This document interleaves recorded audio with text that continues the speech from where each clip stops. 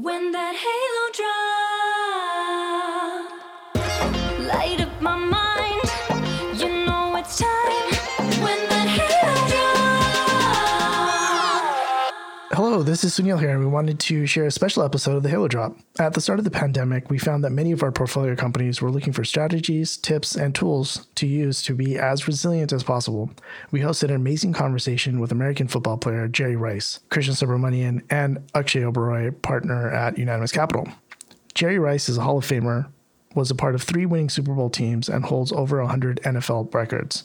There are some amazing tips that you can apply in your daily life and business. We hope you enjoy this conversation with Jerry Rice. I never thought I would get drafted and go on to live the ultimate dream of playing professional football. You know, a guy out of Mississippi goes to Mississippi Valley State University, then get drafted by the greatest team ever, the San Francisco 49ers. When did you realize that that dream was becoming reality? Like, I'm sure at some point during college, you started getting noticed by NFL scouts. You started hitting draft boards. When was that aha moment for you? Well, we had scouts to come into Mississippi Valley State. We would sit down, we would watch film. We were getting a lot of recognition because of the offense that we ran, the run and shoot. We were always on the ball. The ball was in the air. And I think people, they were curious about how can this team put up so many numbers. So once they started coming in, but I never let it just really creep into my head that I would get drafted. I would let the fans would tell me that, the coaches would tell me that. But, you look at some of the guys from the major schools, say USC, Notre Dame, they knew exactly that they would get picked or they would get drafted. Coming out of Mississippi Valley, I was unsure, and I didn't really want that disappointment just in case I didn't get drafted. But I got drafted, 16th player, taken in the first round by the San Francisco 49ers. How did you feel that the Niners took you at 16 versus the Cowboys at 17? Because from what I know, the Cowboys were pretty interested in you as well. Yeah, it was like, I guess everything happens for a reason, because the San Francisco 49ers, they traded with the New England Patriots to get down to that 16th spot. I really thought I was going to be a Dallas Cowboy. I thought I was going to wear that star on my helmet, America's team. I was into Drew Pearson, Tony Hill, all of those guys. And San Francisco came in.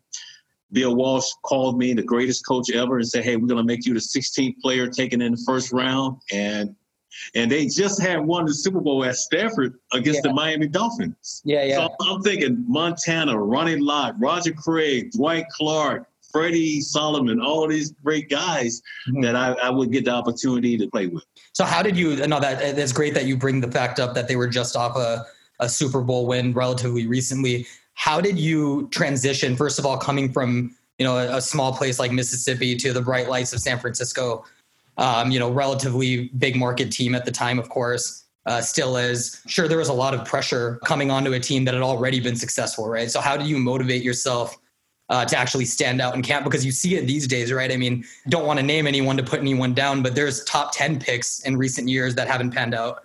Right. So how do you sort of translate that draft success into hard work and not let it get in your head, even when you sign the contract and get to the league? Well, the transition for me was a little difficult, because I was like deer in the headlights. I'm in the locker room with these Hall of Famers. I'm looking across the room, looking at Joe Montana, Dwight Clark, Ronnie Lott, all of these guys. And it's almost like, you at awe. But I knew what I needed to do, and it took me a while to transition. But my teammates, they could see it in practice. The coaches, they could see it in practice. Because I think I would catch like a 5-yard pass and go 95 yards. Just finish and really just learning the concept of the offense. It took a while for me. I went through some adversity.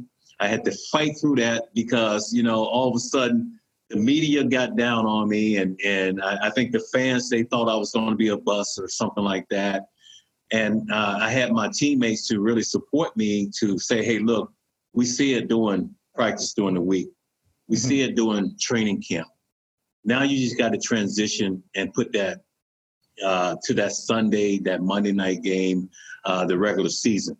And once I did that, everything just took off. I felt like I really belonged on that football field, and I knew that I could make plays to help my team to win. No I in team, right? And we kind of see the same thing at some of the startups that we've invested in and work with.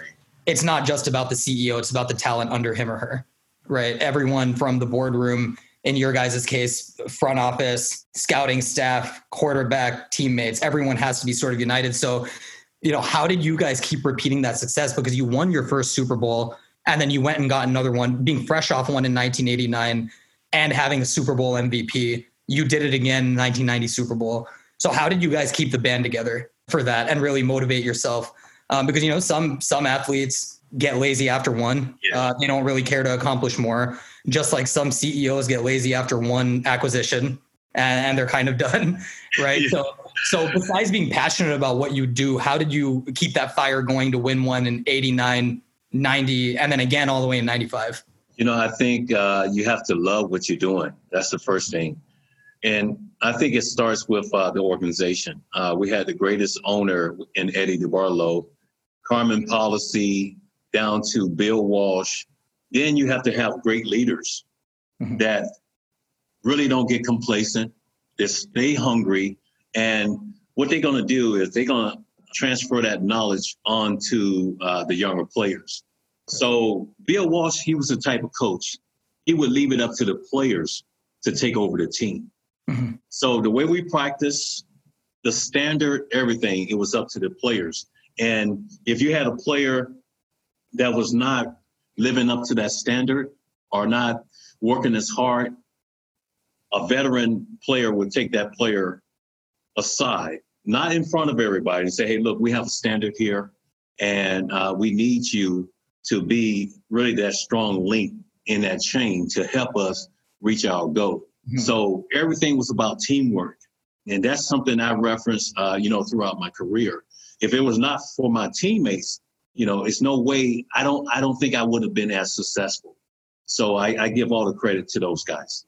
No, definitely. I think you're being a little modest because there is a lot of God-given talent there too, but definitely it takes more than just one, right? And with that being said, to point out a time of adversity, given how successful you guys were, given who Joe Montana is, everything he accomplished, as a 49er, I wouldn't really call this adversity, but I'm sure for a lot of the veteran players, when there was that transition from Joe Montana to Steve Young, what were those locker room conversations like, to keep everyone together?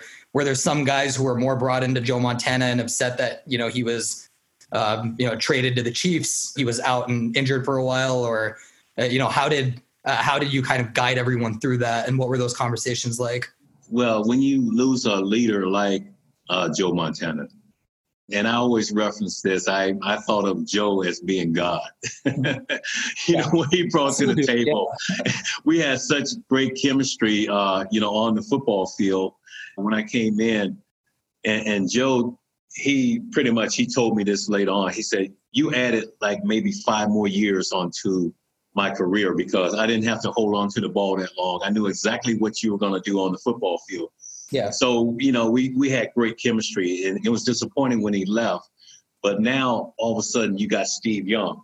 Now I have to transition. So everything that I had worked with Joe, the chemistry, I had to put that on the back burner. I had to do whatever I had to do to make Steve Young the best quarterback he could possibly be.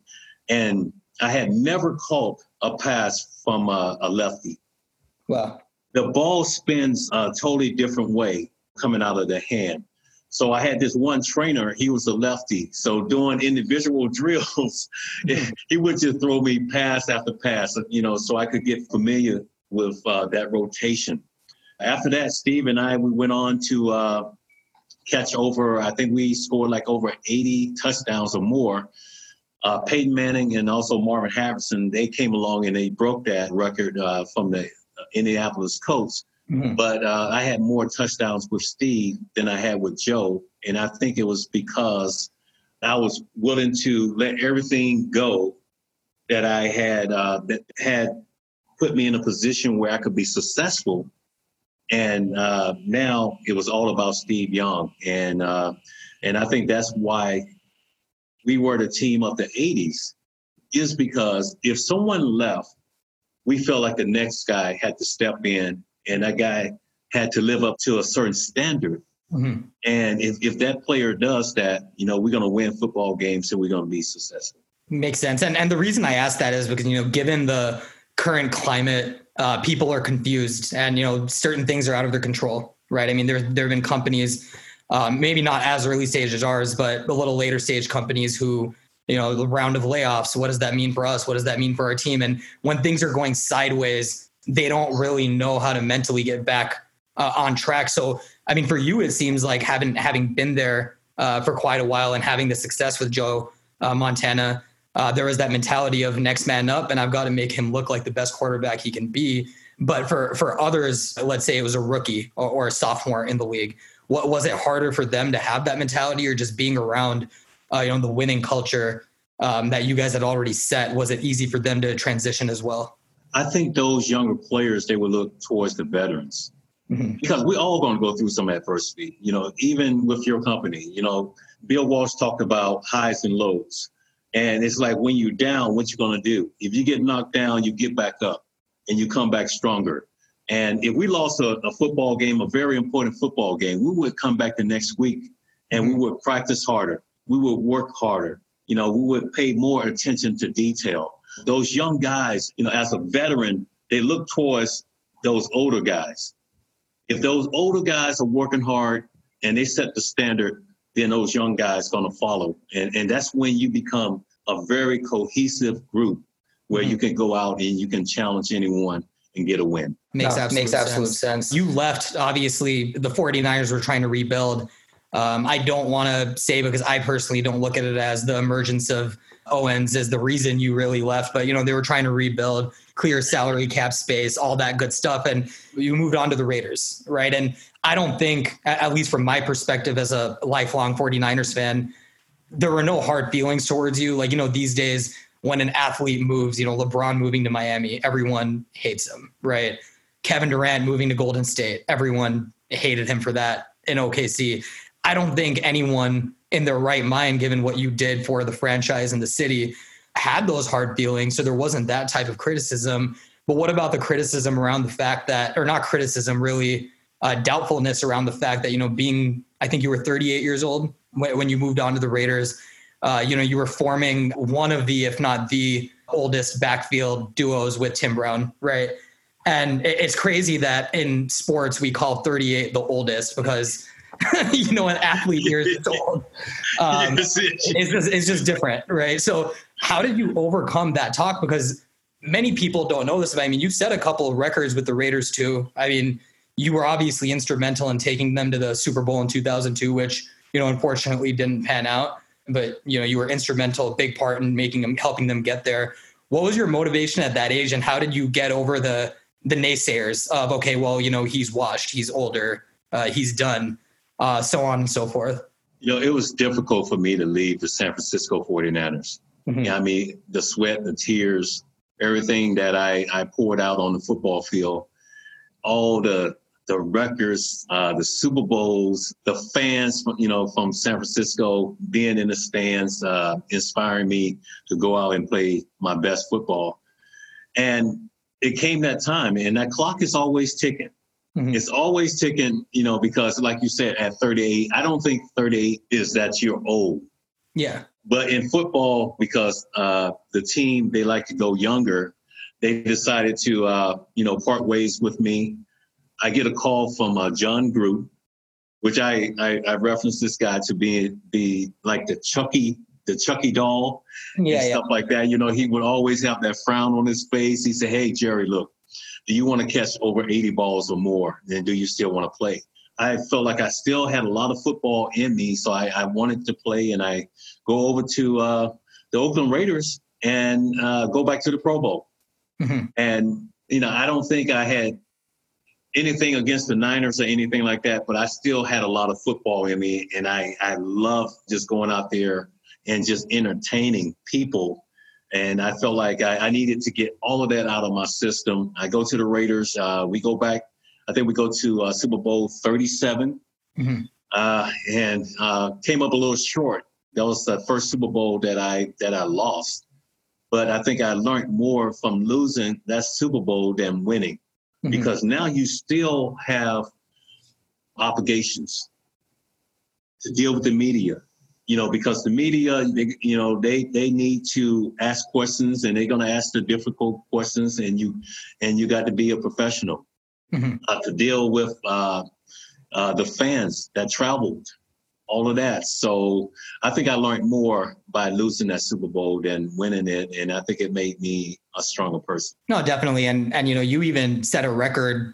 Your catch in the fourth quarter of that Super Bowl, I think, made you the first player to touchdown pass, first and oldest to catch a touchdown pass in 4 Super Bowls. Oldest to catch a touchdown pass in general. But the oldest. Yeah. But first to catch one in 4 different Super Bowls, right? How did that feel? Was it bittersweet, even if you lost? Were you like, okay, well, that was kind of a cool accomplishment, or was it just more about, I didn't win, so I don't care about the individual accolades? Man, I really wanted to help Tim Brown get a ring, because we had watched each other across the bay. There's a type of respect between receivers. And for me to go over to the Oakland Raiders and this guy to welcome me in the way he did, it meant the world to me. We came up a little short, and to score the touchdown, I just felt like I was one of those players that always wanted to get the ball early during the game. I'm sure Tim Brown felt the same way. I'm sure the tight ends, the running backs, everybody, they felt the same way. But I saw the opportunity going down the middle. I made the catch, and I remember John Lynch. He was chasing me. Oh, wow. I think I was at 40-something. Wow. And he was chasing me, but I was able to get into the end zone. Well, no, that's amazing. I mean, your motivation for that one obviously was completely different than just getting the individual record then, right? It was helping. It kind of goes into that camaraderie we were talking about, because as fans, we take rivalries more seriously than I feel like players do. A lot of these guys are friends off the field. They have a lot of respect for each other.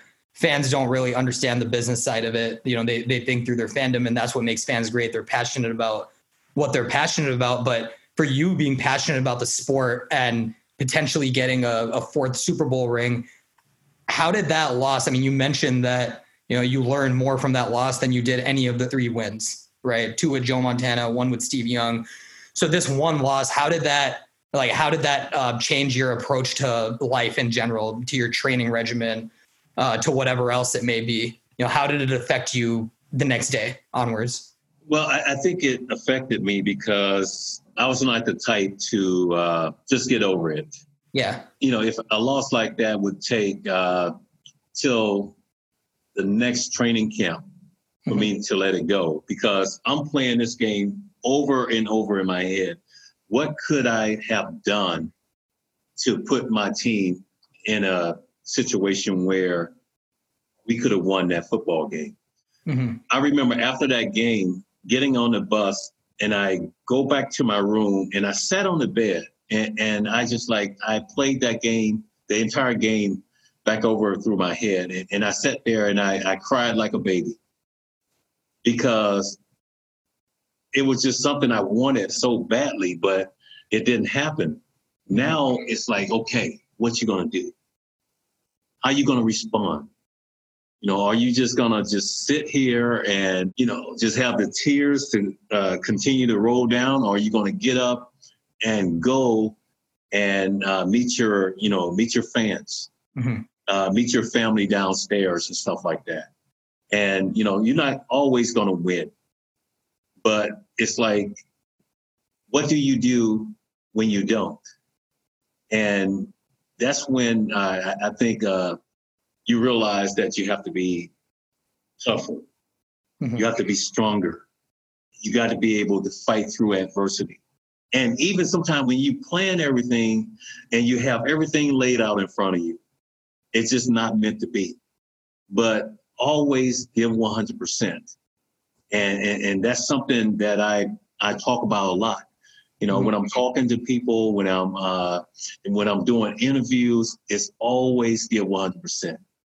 That way, when it's all over with and done, you can look back and you can say, hey, look, I did it the right way. I think that definitely correlates to employees of these companies going through tough times. And, you know, a lot of motivational speakers will say, give it your 100%, this and that, but you're kind of a walking embodiment of that because like I said, right, you win in 89, you do it again in 90, you do it again in 95, and you still wanted to do it in 02. And, you know, all those years later, you were still crying when you lost. So that definitely says a lot about your mentality and how you approach life. And, you know, that kind of goes into the fact that 2004, you would think, like I said, when you went to the Raiders, you know, you're 38 years old, teams want to go younger, cheaper contracts, more longevity, whatever it may be. What made you request a trade? You know, you got traded to the Seahawks, of course, and I think the Raiders yielded a 7th round pick, was it? Yeah. A conditional 7th round pick, right? These days, I mean, there's quarterbacks that just got drafted 2 seasons ago in the top 10. And again, won't name anyone, but recently didn't yield anything in a trade and just got released. So in your 40s, you know, did it still say a lot about how much football you had left in you, that you still yielded a 7th round pick as a trade and the Seahawks still wanted you? Yeah, Mike Holmgren, he got in contact with me from the Seahawks. And, you know, he wanted me to come in and be more of a mentor for those young receivers. And that was something that I was willing to do because, you know, I learned from the best, you know, from watching Dwight Clark and also Freddie Solomon. Mm-hmm. Because Freddie Solomon knew I was coming in and take his job, but he was still willing to teach me about the game of football, how to be a professional on the field and off the football field. So that's why I went to Seattle and had a chance to mentor those guys and try to help them out. But I still, you know, every opportunity that I got to get on that football field, man, it was like, you know, I was like a little kid. You know, because that was like my playground. That was something that I just enjoyed doing.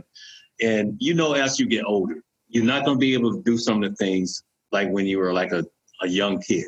Mm-hmm. But I think because of my knowledge, I was still able to really be successful on the football field. Mm-hmm. Because a lot of young kids and a lot of young men, they don't have that knowledge. Mm-hmm. And I could see things happening on the football field where I could take advantage of. And I was able to do that in Seattle. And, you know, I have no regrets. The only thing is that when I went to the Seattle Seahawks, Steve Largent, the first guy that I meet, Steve Largent, and he walks up to me. He said, "Hey, look, Jerry," because I had no intention on putting on the number 80. Mm-hmm. That was his jersey. We talking about Steve Largent, the legend himself. Mm-hmm. So he walks up to me. He said, "I want you to wear 80." I was like, it almost took my breath away because I was going to wear like maybe, 81 or something like that, a different number. But because he asked me to do it, it was no way I was going to turn down this legend. Mm-hmm. And I wore the number 80 and took some backlash from some of the fans because they felt like, okay, you shouldn't be wearing that number. But out of respect to him, it's just no way I could say no to him. Of course. No, of course, completely get it. And you still set another record, by the way, while you were in Seattle. Tell us about that one. Did I really? Cowboys. Yeah, you didn't know this? No. I guess when you accomplish so much, you just lose track. It was against Dallas Cowboys. I was in high school at the time. Monday Night Football, I believe. You caught, I think it was a 30-yard touchdown pass. Yeah, I think I remember that one because, he threw the ball up. I think I was in the end zone. Yeah. And the defensive back, he was right next to me, and we had to fight for the ball, and I came up with the catch. Okay, I remember that. So that was a record? Yeah, you set the career NFL record for combined net yards. That was it right there. I never knew that. Well, now you know something. I guess I got to teach you something too. You did. So, with all of that, and after Seattle, I mean, I know you had a little off-season stint with the Denver Broncos, 20 years in the league. 1985 up until the 2004-2005 season. Off-season 2005 is when I believe you were with the Broncos, right? How did you get, and again, you weren't old. I mean, 43, 42 is very young, right?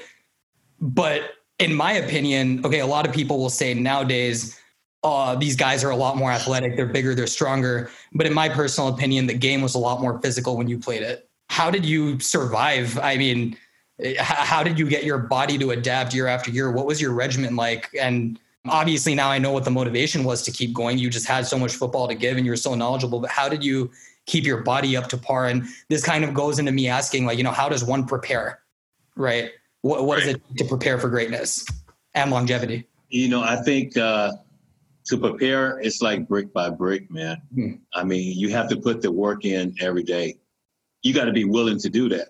Yeah. There's times where you're not going to really want to get out of bed.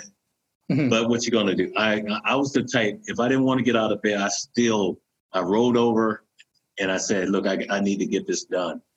So my off-season regimen, I think it kept me around for such a long time. I had this infamous hill that I used to run that was about 2.5 miles up, and you had to run down. Then after that, you go to the gym and you lift for about 2 hours. So I would get started about 7. I wouldn't get out of the gym till about 1. Wow. So you do the hill first, then you go do your lifting. Then after that, you shower and you have the rest of the day. The next day, I came back. It was about fundamentals on the football field. Route running, getting out of my cuts, catching the ball when I'm tired. Because in the fourth quarter, sometimes it's like everything is going to be on the line. Wow. And if you haven't trained the right way, you're not going to make that reception. Of course. You're not going to make that play. You talk about Michael Jordan, you talk about LeBron James, Larry Bird, all these guys. When everything was on the line, they wanted the ball. And that's basically what I wanted in the fourth quarter, because I knew I had trained the right way and conditioned myself the right way. So as I got older, the regimen was still there. I mean, every morning I would get up and I would push myself hard. I'm doing the same thing today.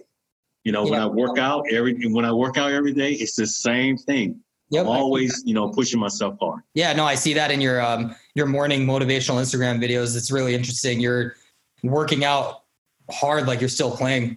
You're all sweaty and everything in those videos. I think it's really amazing that I can still inspire people. Because if people see me at the age that I'm at and I'm still pushing myself hard, maybe that might be the incentive for them to get up off that couch and just do something. Even if you do 20 burpees, if you do some box jumps, if you do some kettlebells, if you have, Peloton or something like that, you get outside, walk, or you run. Any type of motivation. And, I feel like people, they're looking at what I'm doing, and I want to send a message that, hey, look, still work hard, get it done. Yep. Even if you don't feel like getting out of bed, get your butt up, get out of bed. Of course. You were a big part of Bay Area culture, are still a big part of Bay Area culture. And, obviously such a big superstar, especially during, you were during the rise of Silicon Valley, the 99.com boom, all that good stuff. So being here, being a young star, being basically the biggest name that the Bay Area had ever seen in terms of celebrity, when did you start your off the field activities? Was it during your playing days? Because nowadays you see a lot of the guys getting involved in outside investing, ventures, so on and so forth. And when did you start actually getting into activities off the field? Or was your main focus just football until you retired? You know what? I decided to take that approach. It was football. I wanted to be the best player to ever play the game. I didn't want any distractions. A lot of commercials and stuff like that. I think I had opportunities, but my main focus, it was all about being on that football field, not letting the fans down, and that fear of failure. If you paid your money to come to a football game, I wanted you to witness something special on that given day, where you walk out of that stadium and you talking to each other like, did you see what just happened? Yeah. So my main focus, it was all about football. Then after that, that's when I transitioned into other endeavors. And it's just been amazing to have the opportunity after football and have so many doors open for you. It's just something I'll never forget. No, definitely. I mean, it's amazing to see guys of the 80s and 90s be so successful. I mean, there's obviously Joe Montana with his venture fund. You have Ronnie Lott, who's done everything from VC work to owning car dealerships. You have yourself, who's started Goat Fuel, which seems to be successful so far. Tell me a little bit about how Goat Fuel started. I mean, obviously I know the story, but it would be great for the audience to hear sort of how it came about so they learn that this is really your baby. This isn't, celebrity slapping his name on, so to speak. Yeah, this is my baby. I tell you, man, I had my daughter after the Super Bowl in Atlanta. My daughter asked me, she said, "Dad, if you had an energy drink, what would you name that energy drink?" I said, "Well, probably Goat Fuel, the greatest of all time." And that's how everything just got started. We've been in business for about 8 months now, doing a lot of things on e-commerce, starting to venture out into stores and all of that. But my main thought behind that, I wanted to put something healthier out there. And that's how we came up with Goat Fuel. Muscle Milk back in the day, I was a part owner. So I went back over to Muscle Milk, which is Flavor Insights. And I said, I want you to put together a healthy energy drink. Because throughout my career, playing for 20 years, I watched everything that I put in my body. And we're not out to compete with Red Bull and all these other drinks, Monster, Rockstar. But my thing is all about health. And I want people to be able to drink a healthy drink and feel good about it. So, that's how this process started. We've been going strong. I've been out there, turning over rocks and everything, helping to raise money to do all that. When you have an energy drink and you're not just brought on just to endorse the energy drink, you work harder. Yeah. And my name is on this, so that means the world to me. And everybody pretty much know that, I'm all about that work ethic. And, we're doing well right now. It's not just for athletes. During this pandemic, man, you talking about the frontline people, those are the GOATs. Yeah. It could be a doctor, it could be a fireman, and it's just not for athletes. So the greatest of all time. And I think that's what we're doing right now. And I think we're seeing the effort, from everybody coming together and trying to get through this pandemic. Yeah, no, definitely. I mean, GOAT, it's obviously a term that was started being used for athletes like yourself, Joe Montana, Tom Brady, Michael Jordan, LeBron James, Kobe Bryant. But it's become sort of a mindset. It seems like that's what you're trying to promote, that the GOAT mindset is for everyone. You're a GOAT frontline responder, first responder. That's really what it's all about. You hit it right on the nose. It's a mindset. And if I can encourage people where, hey, look, I want to be a GOAT today. I want to go out there and to be the greatest of all time. Whatever you're doing, it could be in any kind of line of work. If I can get that mindset where you say, I'm going to be a GOAT today, I feel like I really have accomplished what I wanted to accomplish. No, absolutely.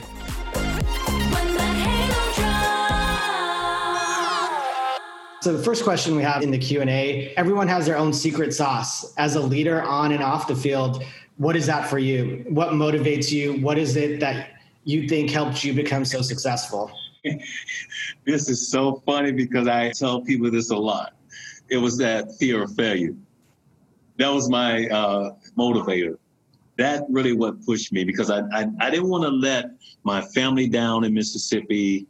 The school, Mississippi Valley State University, everybody was rooting for me back home. So it was always that fear of failure that pushed me where I didn't get complacent and I just continued to work hard. That's awesome. I feel like being in a tech company or in a venture firm, right? Fear of failure, no option for failure is always something that people talk about. But with that comes a lot of pressure and stress. So how do you manage that pressure and stress, right? Especially now, mental health is such an important issue. My first thing is in the morning time, I get up and I do something for myself. I work on myself by my workout regimen. So that relieves some of that stress. And now it gets me jump-started for the day where I could just, go out there and feel like I can be productive. I can conquer. And I can pour my heart into whatever I'm doing. Awesome. Another question that sort of leads on to that a bit as well is role models are so important in life, and you've been such an inspiration for so many people in different realms of the Bay Area life. Many successful people don't do this. What motivates you to do this, and what makes you care about others? specifically talking about philanthropy? I think what really motivates me is that I got the opportunity to live a dream, man. And I didn't want to really let anyone down.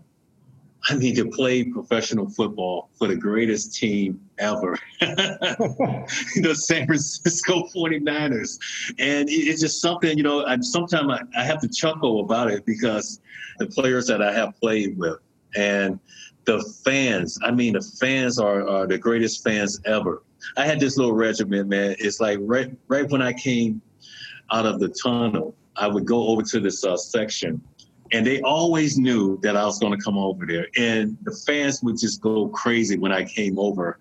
And it's just something I'll never forget because they really inspired me to play my best. That's awesome. As you progressed over your career, there's lots of rookies that come on board and lots of, let's say, new players that come onto the team. How do you lead a team with complex personalities, needs, and approaches to keep everyone focused on the goal? Right? Because there's lots of distractions. A lot of folks just jump on a team right away, right? Get access to money, the fame, the light. How do you just keep them focused? I think you lead by example.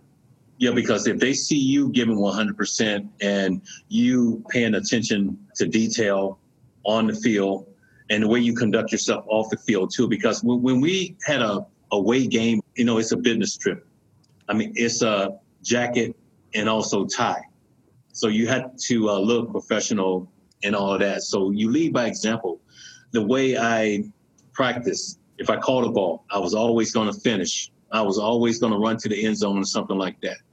Now, all of a sudden, you got your teammates doing the same thing. Now you got guys working together as a group, and you got guys also getting downfield where they can get in position where they could help that running back, help that receiver, get into the end zone. So I think a lot of guys, they would talk about my work ethic, but I got that from Dwight Clark and also Freddie Solomon and the veterans like Ronnie Lott. Awesome. A lot of those learnings that you've had on the field, how do you look at that when you look at, startups and companies? What sort of things do you look for in CEOs or founders? I'm looking for that desire to win, man, that desire to conquer. And, you lead by example. If you are the CEO of a company, and it's how you're going to lead that company. And if you're doing all the right things, then everyone is going to follow. It was the same way with Eddie DeBarlo, Bill Walsh, all of that. Everything happened with the organization. It trickled down into the locker room. All of a sudden, all of you become leaders. But that's what I'm looking for. Someone that's willing to come to work every day, love everything that they're doing, have that total commitment. And if you do that, I think you're going to be successful. Another question we have is, what motivated you to jump into GOAT, being the GOAT on the field and then coming out and, you've won pretty much everything possible. What motivated you and what got you into GOAT?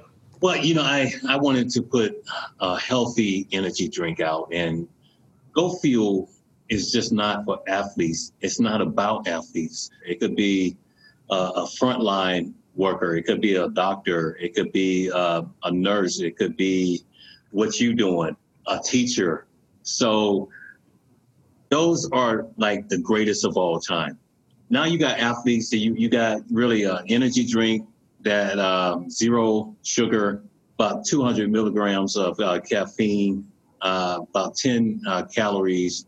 But what we also did, we put cordyceps mushrooms. We noticed that these goats in the Himalayas, they had so much energy and they were bouncing all over the place. And that's why we decided to add cordyceps mushrooms. And it's a healthier drink. And I think people, when they hear the name Jerry Rice, that's what they think about. To play for over 20 years, what he puts in his body to be able to sustain for that long. So it's a healthier energy drink. Cool. Another question is, when we're looking at competition in the startup space or just with companies, it's always a interesting dynamic. Should you be really friendly with the CEO of one of your biggest competitors or another team? And when you're lining up against some of the top cornerbacks, are you friends with them? Are you hanging out with them? No, I'm out to win. Okay. It's like I had a incident with Deion Sanders. I think it was right in Atlanta, Georgia. He was with the Falcons. And right before the snap of the ball, he was trying to shake my hand. So I'm like slapping his hand away, like, it's time for us to do battle right now. But after the game, now you guys can talk. But before the game, that was something that I couldn't really do because I'm about to do battle and I want to win. So, you got to have that mindset. You're a competitor. You got to want to really crush your competitor. So it's almost like you are out for blood, okay? That's how it is in Silicon Valley, either on the field and off the field. That's for sure. One last question before I pass it back to Akshay that we have is, we'd love to just hear a couple of tips from your experience as a leader of a team in sports or business on how to balance pushing a team and challenging them to go hard versus nurturing them to not burn out during the busy times. I'm always one of those guys. I think you have to lead by example. Because if you coming in every day and you grinding hard and you doing all the right things, I think people are going to see you do that and they're going to want to do the same thing. So, just leading by example, man, that's really, to me, is the best recipe for anything. And I never got burnt out because I was doing something that I really love doing. So if that's your livelihood and something that you really like doing, I don't think you're going to get burnt out. You're just going to continue to work hard. Got it. Yeah, no, I think that definitely a lot of folks in the companies definitely have that mentality here. But with that said, I'm going to tag in starting QB over here, Akshay, again. Thanks so much. My pleasure. Jerry, one last audience question that Krishna didn't get to touch on. Just wanted to put this one out there before we end the program for today. I know you're running out of time.